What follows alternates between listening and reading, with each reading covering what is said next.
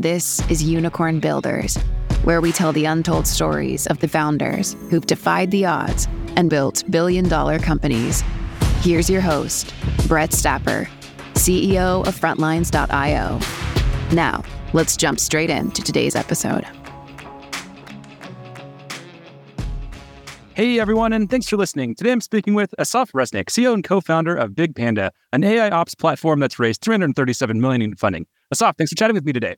My pleasure, Brett. Thanks for having me. Yeah, no problem. So I see you were a VC at Sequoia back in 2005. So let's start there. Let's talk about your time as a VC. Then let's talk about that transition to a founder. Sure. Yeah, I started off, I was a VC, I think it was, 2005. I joined Sequoia Capital. And, it was one of those serendipitous moments in life where you kind of find yourself at the right place at the right time. And it was really, a turning point in my career. I'd say, my 20s, I'd worked in tech, I'd worked in finance, but I was never really, I would say, hungry for success, hungry to do something amazing. I was kind of coasting. And then I get to Sequoia and, I find myself surrounded by these entrepreneurs who are doing amazing things. And I was lucky enough to play a small part in that.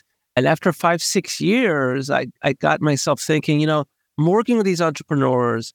I don't think that they're any, significantly smarter or more insightful than I am. They're just a hell of a lot more courageous and driven and hungry than I am. And so that was really, my time at Sequoia and my time in VC is what really woke up the entrepreneurial hunger inside of me. Are you downplaying that a little bit though? Because I feel like to get to work at Sequoia, it's a big firm, highly sought after. Like you must have had some level of hunger there, I think, to land there in the first place, right?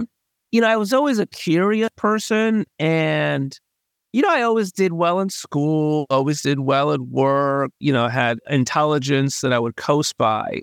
Mm-hmm. But no, I think it was more luck than brains. I mean, I was doing all right in life and fine, but I'm a firm believer in, these days, hunger is what it takes. I mean, there's a lot of intelligent people that are not hungry and not making it in life. There's a fair amount of hungry people. There's no people who really made it somewhere in life that weren't hungry, that weren't courageous. And so, for me, I'd say, I don't know if it was hungry. It was more of, just wasn't pushing for more. I was just kind of going with the flow versus I think an entrepreneur's mindset is I want to change the world. I want to do something by my rules. And as you were making that transition then, going from a VC to a founder, what was like the hardest thing about that change for you, would you say? It was very hard, I'll be honest. It was very hard. The first few years of entrepreneurship for me were just very different. I'd worked at startups before joining venture capital, and then I worked at venture capital, and that was challenging, but you're dealing with a lot of different portfolio companies, you're dealing with everything on a strategic level, and you're getting into a lot of very important strategic discussions. And now you've got your own company, and 100% of your success, your financial success, your emotional, your self-image, your emotional success, it's all wrapped up in there. This is not a job. It's when you're an entrepreneur, it's a part of your identity. And so, it's so much more emotional, so much more stressful versus working with a lot of different portfolio companies, and it's not really yours. And then that's part of it. And then the other part is, you're getting into the thick of things. So you're dealing with a lot of strategic issues, but you're dealing with human beings and you're dealing with a lot of tactics. You're dealing with 1,001 decisions you need to make every day, from the very strategic, which market do I want to be on, in what product roadmap do I want to develop, to do I want to hire this person? This director is not getting along with that director. My landlord wants to raise the rent. You're getting into every single aspect of the business. So you're the strategic driver, but you're also the janitor and you're the tactician and you're HR and you're everything. And I'd never done any of that before. It was really hard. And a few questions that we like to ask, really just to better understand what makes you tick as a founder. First one is, what founder do you admire the most, and what do you admire about them? I don't really have a founder that I admire the most because, there's the obvious answers of, people who've had books written about them, right?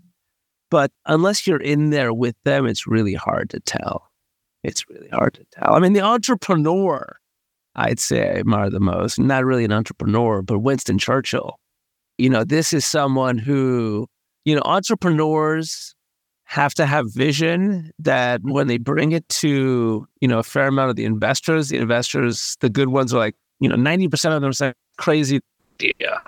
And you got, stand alone in the desert for years, if need be. And that's Winston Churchill for me, in the late 20s, early 30s, seeing what was going on in Europe and Germany, took incredibly unpopular stances, paid an incredibly high political price, was outcast in the desert for years and years and years, but had conviction in his point of view.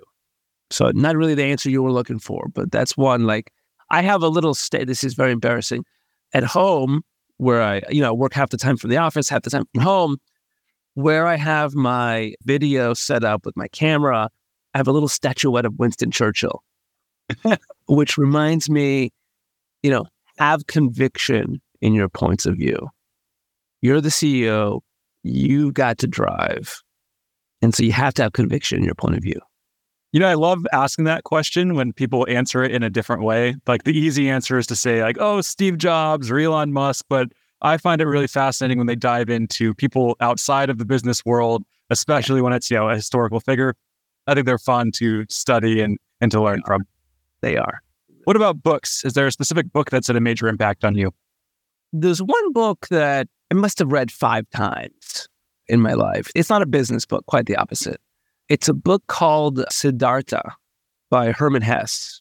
And it's an excellent book about, a young Brahmin living in India, ancient India in the time of the Buddha. And it's just a book that follows an individual throughout his life. And, his life goes through various chapters. He's a Brahmin, he's an aesthetic, he's a merchant, he's a ferry boat captain. And, every time I read it, I get something else. And I'm reading it right now again because, it's a book about personal transformation. And it's a book that, every time I find myself at a crossroads in my life or in my career, I turn to that book. And right now, I think that I'm at a crossroads. I think a lot of the tech industry is in a crossroads where, for 10, 12 years, there was an environment where the sun was shining and funding there was a lot of it, and valuations were very high, and it was grow, which is a lot of fun. And right now, we're in a very different economic moment. And that's okay. It's got lots of challenges, but it's got lots of opportunities. And, there's that famous quote from a Formula One driver. I'm going to misquote it, but it's something like, it's really hard to overtake 15 cars when it's sunny, but you can do it when it's raining. Yep. And it's raining right now in the global economy, and especially in tech.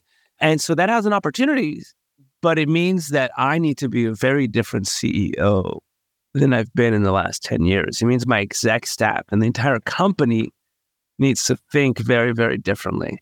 And it's around, how do you make decisions? How do you balance growth with efficiency? How do you deal with customers whose state of mind has changed dramatically? And they're, laser focusing on the ROI they're getting from every single dollar.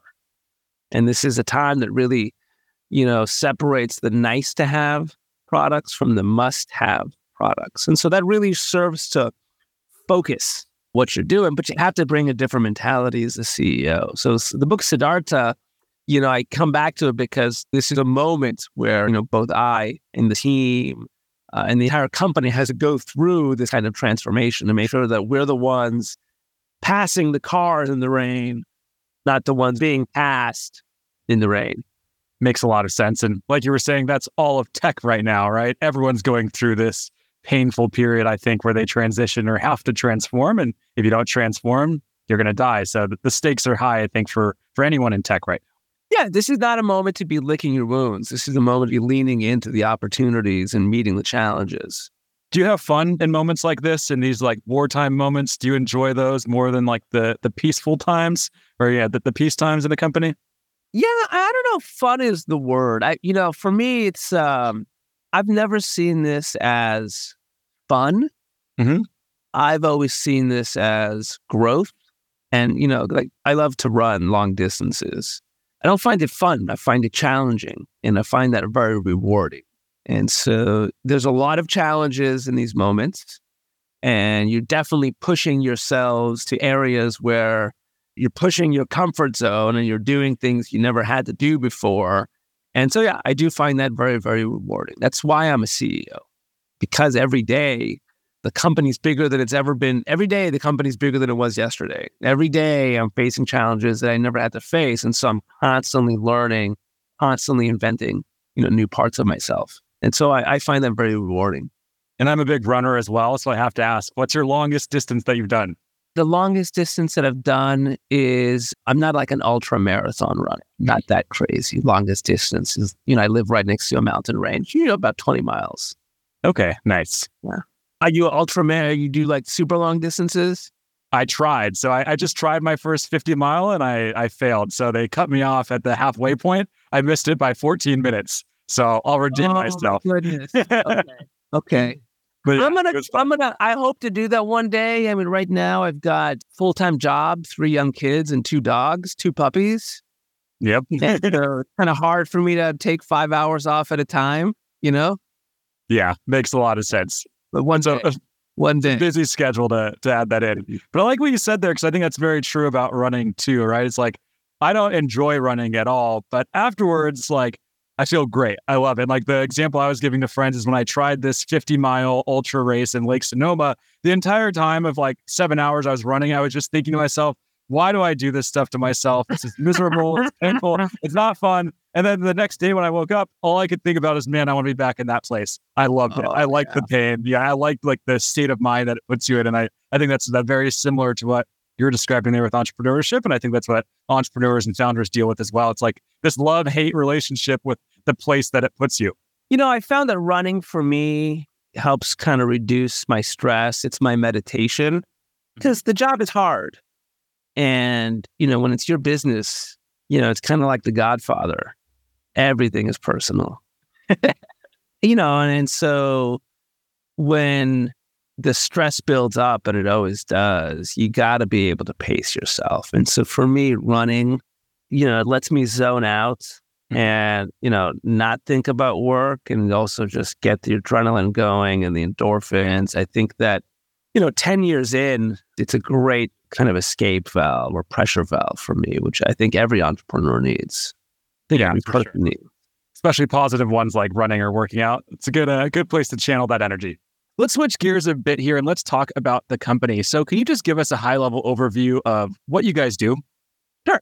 So we do AI ops. And so that's kind of a fancy buzzword for how do you use AI and machine learning to take this tsunami of machine data that's coming out of clouds and data centers and turn that into usable insights for engineers, especially engineers in operations. So if you think of folks in IT ops, so it's DevOps or IT ops or SRE, site reliability engineers, and it's their job to keep all this digital infrastructure running. All the digital economy runs on servers and storage and networks and applications and microservices, and it's got all these moving parts, and they break all the time. And it's the job of operations folks to find and fix the problems, hopefully before, your online digital service is disrupted. That's getting harder and harder to do because these cloud environments are getting more complex every day. And the digital economy is getting bigger and bigger. So you have more moving parts, and they're moving faster than ever before. And that's creating this tsunami of machine data that the people in operations have to figure out every day. hey, what's going on? It's really hard to do when it's petabytes of data.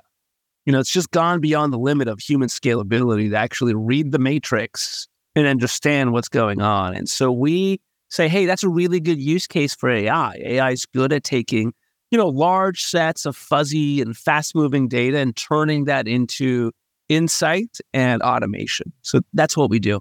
And take me back to when did you launch? It was 2011, 2012, something like that? 2012, yeah. Take me back to 2012. What was that observation in the market that you made there? And what was the problem that you were trying to solve then? And how has that evolved? Because I'm guessing that problem didn't exist as much back in 2012, did it? No, it did not. And to be honest, we didn't start the company. We didn't start BigPanda looking to do AI ops. We actually started it in a radically different space, doing advertising technology. And we took initial seed funding from Sequoia Capital doing advertising technology and brought together some really smart engineers to do a lot of data mining, to do some interesting stuff in that domain. And after a year and a half, we hit a wall. We realized that the thesis of that company in advertising was not going to work. And it was either, hey, give the rest of the money back to the investors or pivot. And we ended up pivoting, obviously.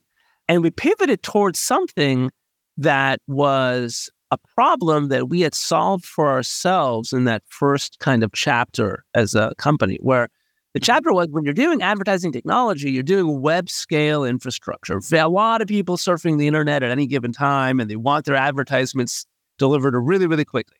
And so you have to have high scale, high performing infrastructure. And we had built a stack that was using the same clouds and SaaS and open source as everyone else. And when we had performance and latency issues, it took us forever to figure out where was the problem, because we had so many different moving parts. And so we ended up hacking together some very rudimentary software to help us find and fix problems faster. And so when it came time to pivot the company, we said, hey, we're using this modern kind of cloud tech stack. We had a lot of problems due to fragmentation. Maybe everyone else who was using these same tools and clouds has. And so that kind of started BigPanda as it was. We were scratching our own itch. There was no AI at the time. It was much more around how do we take all this data and visualize it in one place. But we very quickly got to the point when we started speaking to enterprises that we understood, hey, the amount of data that people have to use, you're not going to solve that with good visualization. You have to have, really powerful data processing. And so that's what brought us to AI. And the first few years were hard. Because, we were at the right place at the wrong time. We came to enterprises in 2014 and said, hey, you're moving to the cloud. That's going to bring a whole tsunami of data. You're going to have a hard time operating in those environments without AI. And the first 2-3 years, we heard back from enterprises, hey, that's very interesting, but we're still experimenting with the cloud. We haven't put kind of mission critical assets in the cloud. So we don't really have the problems that you're dealing with. And it took us, I think, wandering in the desert till 2017, which is when the market kind of hit a tipping point and enterprises started really adopting public cloud. And that's when the pain that we solved started becoming really acute. But, the first few years were tough. That's a long time to be out in the wilderness, wandering around trying to, make the case like this. What did you do at that time to, maintain focus, to stay motivated? How did you keep yourself motivated? And how did you keep your team motivated during that, maybe let's say, dark period of the company history? Yeah. It was hard to sell. Well, you got to read a lot of books about Winston Churchill, and conviction in the face of what is right. Look, it was hard. It was hard because we had that vision, but everyone wants to be on a rocket ship. And, there's those that sell and those that explain. And we were in those that explain for a good few years. And so we had to bring in, folks that believed in the vision. We had to sell it. We were fortunate enough to have great investors who believed in what we were doing and helped us capitalize to do what we need to do. You have to really focus on the culture. At the end of the day, People want to work for places where they love the vision, they love their culture, they love their boss, and they see themselves succeeding.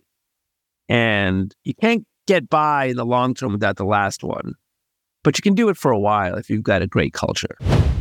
This show is brought to you by Frontlines Media, a podcast production studio that helps B2B founders launch, manage, and grow their own podcast. Now, if you're a founder, you may be thinking, I don't have time to host a podcast. I've got a company to build. Well, that's exactly what we built our service to do. You show up and host, and we handle literally everything else. To set up a call to discuss launching your own podcast, visit frontlines.io/podcast. Now, back to today's episode.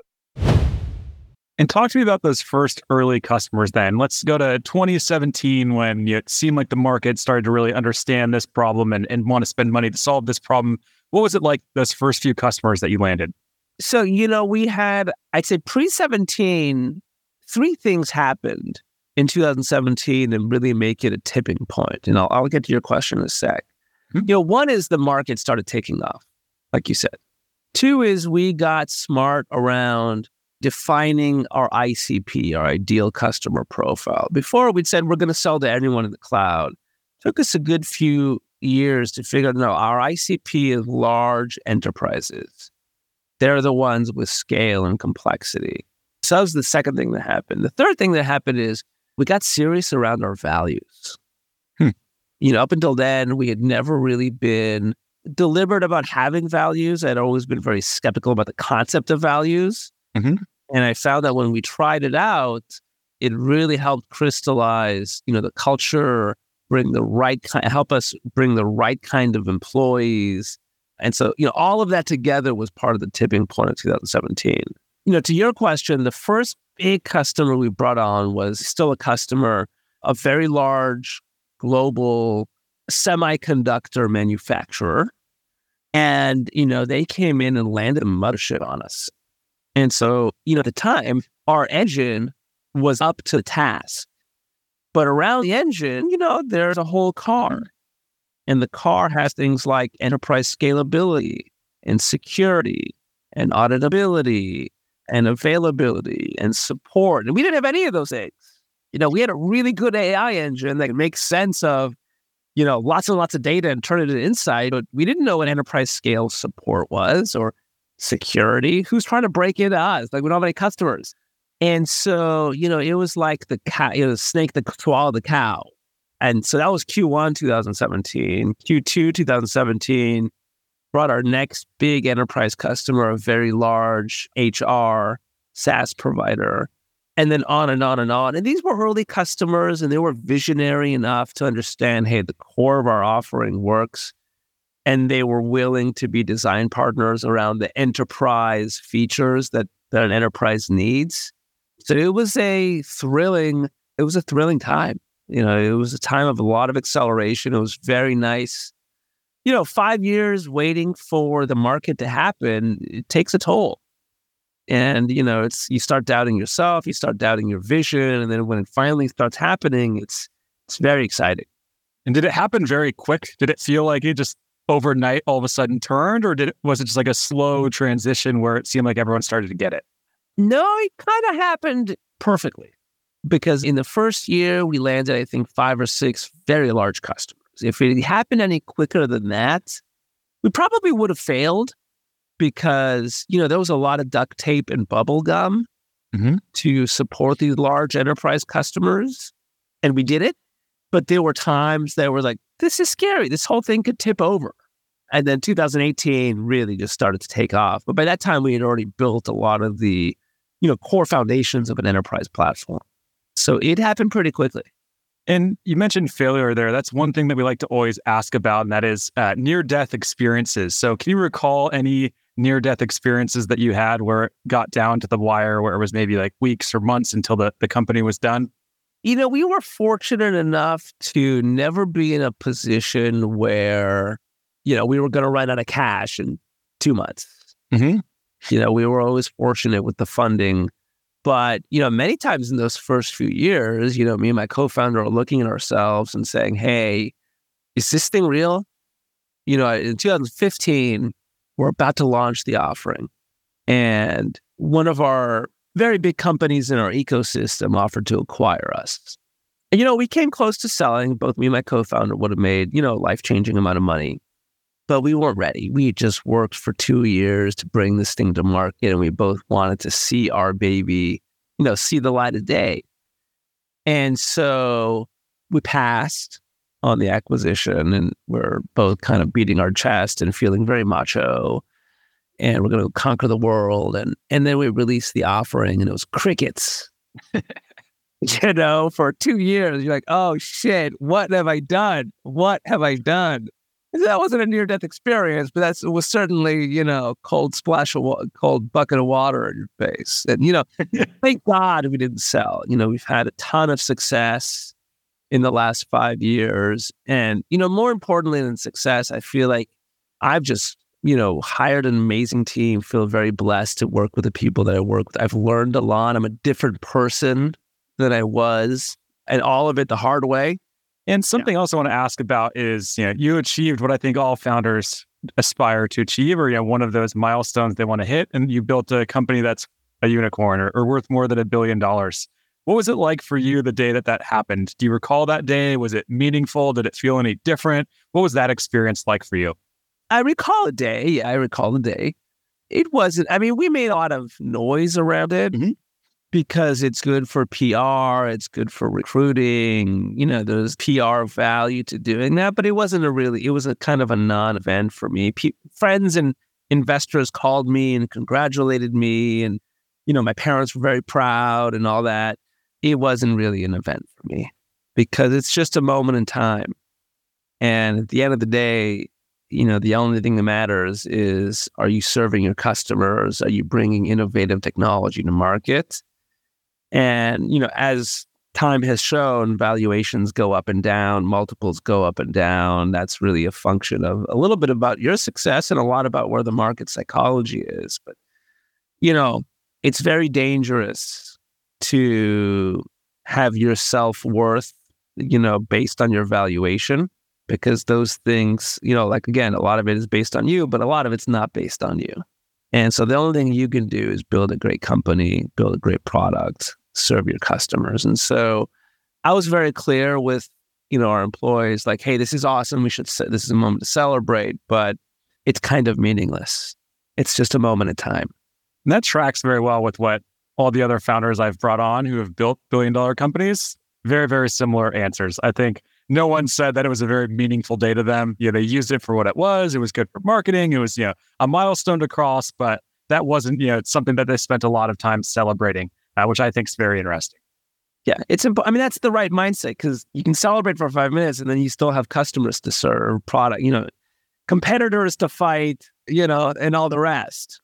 And in terms of your funding, so I'd mentioned there in the intro, $337 million, that's a lot of money. You've raised a lot of cash. What have you learned in your fundraising journey, and what advice would you have based on that journey that you could share with other early stage B2B founders?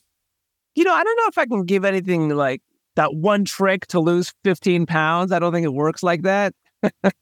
You got to serve a big market that has a lot of pain, customers that are willing to part with money.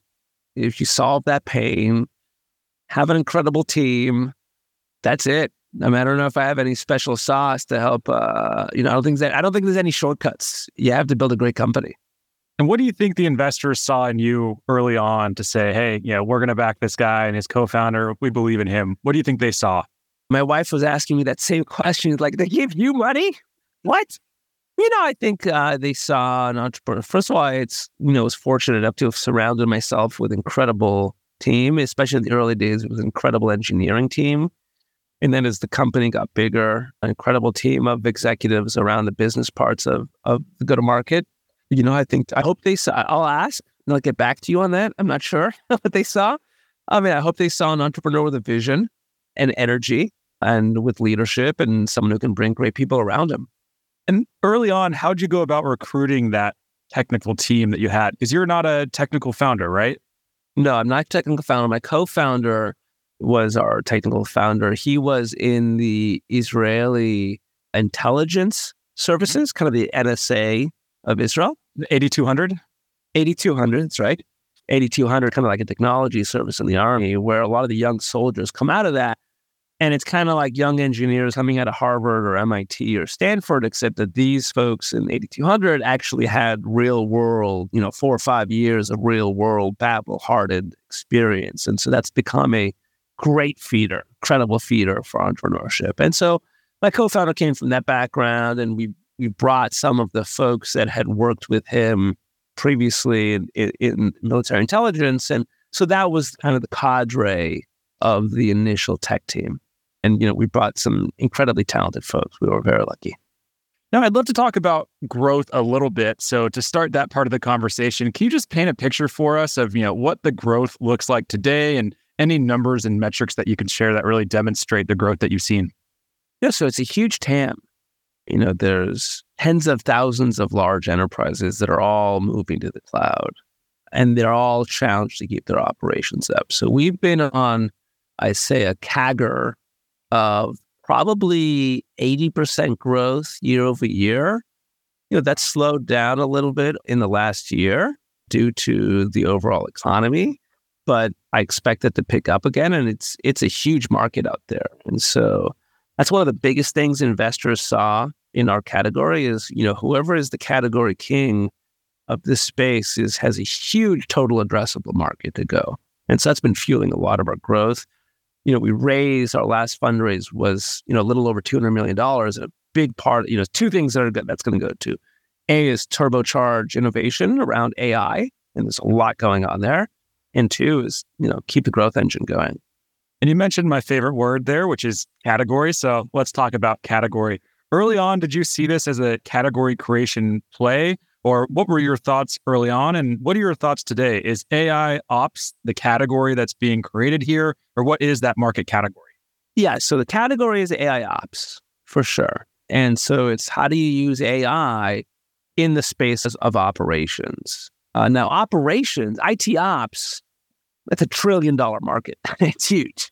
And there's many, many, many, many subsectors of that market. And AI ops, AI, has a role to play in all of those subsectors. And so there's a lot of smart category creation that needs to go on in this space. So having, world-class people who think about positioning and messaging and category creation is essential. This is not just about technology. This is about category creation because it's such a big market that you have to be able to message it correctly. And did you coin the term then, AI ops? Did someone else come up with it and you're pioneering that? Or how do you think about that term? So we did not coin that term. To my knowledge, I think that Gartner coined that term. And I remember, the day, as soon as I read it, someone told me about it, I said to myself, yes, that's it. That's the term, AI ops. It's perfect. It says it all. And so, we were very quick. We were still a very young company. Nobody was doing what we were doing, or very few people were. And we very quickly cleaned onto it and said, we think this is going to take off. And it has taken off. And aspirationally then, is that the goal? Is that what you desire to be the category king of? Is it AI ops or is it something bigger than AI ops? How do you think about, what you want to be category king of? AI ops is the category. I mean, within that right now, we are a kind of part of the, we're kind of a bucket within that we call event correlation or incident intelligence and automation. How do you take information about incidents, which is when things are breaking, and get intelligence and automation in there? And so that's a very big part of operations, but there's a lot of other subcategories there that we think AI has a lot of benefit towards as well. And so our larger vision is more than incident intelligence. It's about how do you be the AI ops category king to the entire market. And final couple of questions for you. So if you reflect on this journey, and if you were starting the company again, what's the number one piece of advice you'd give to yourself? Oh my goodness. Get to market sooner. Take it out of the lab. We spent 2 years building it kind of in the lab, and that was a mistake. As much as I feel like we threw it out there with duct tape and bubble gum, if we had done it a year sooner, we would have accelerated sooner. We would have been all the better for it. And I'd say the second one is take your time to hire the right execs, hire the right talent. You've got a vacuum in a certain seat in your team and you want to fill it, and there's a lot of pressure to fill it. But the cost of bringing the wrong person is even greater than leaving it vacant. So better to take your time, find the right talent that's the right fit in terms of, experience and capabilities and cultural fit and leadership, because the cost of mistake there is very, very high. And we opened this interview talking about hunger and the importance of being hungry. How do you maintain being hungry and that drive and motivation when you're 10 years, 11 years into your journey? The company's very, very big now. You've reached the milestones that a lot of founders dream of. What motivates you day to day, and how do you maintain that hunger over that extended period of time and into the foreseeable future? So, a lot of it is like, in some ways, when I founded the company, being a unicorn was like, this big, hairy, audacious goal. And now you got it. And so now what do I do? And so for me, it's not about, hey, I want to go build a $10 billion company or $20 billion company. It's a number of things. A lot of what keeps me motivated is my team members, both the execs that I work with and all the rest of the team members that I work with, from, individual contributors who've been with the company forever, and, the amazing new talent we're bringing. I want everyone who's put their trust and faith in me and this company have to be the best experience of their lives professionally. And from them, 20 years from now to say, hey, this was one of the best experiences I've ever had in my working career. That's a big, big motivator for me. That really gets me up in the morning, is to make sure that the people who put their faith in me, I'm repaying that tenfold. And final question, let's zoom out 3 to 5 years from today. What's the future of the company going to look like? What's that high-level vision that you're building? So the higher level vision is, think of what we do for incident management. We take all this IT data around incident management, use AI to make sense of it, turn it into intelligence and automation. Mm-hmm. But beyond incident management, like I said, there's a whole world of operations out there. Mm-hmm. And so if we can be that data lake, that data layer that takes in all that information from all sorts of different tools and repositories of IT ops data, makes sense of it, normalizes it, makes it accessible, and then powers all sorts of use cases on top of incident management, that's the 5-year vision. Amazing. I love it. Well, we're over on time here, so we'll have to wrap. Before we do, if people want to follow along with your journey as you build and execute on this vision, where should they go? They should go to BigPanda.io, and we pump that full of, lots of relevant information, lots of updated news and blogs and information about what's the latest and the greatest. Amazing. Well, thank you so much for coming on, sharing your story, sharing lessons about everything that you've experienced as you built the company, and really painting a picture of this vision. This has been a lot of fun. I really enjoyed it. I know our audience is going to as well. So thanks so much for making the time. All right, Brett. Thank you. All right. Take care.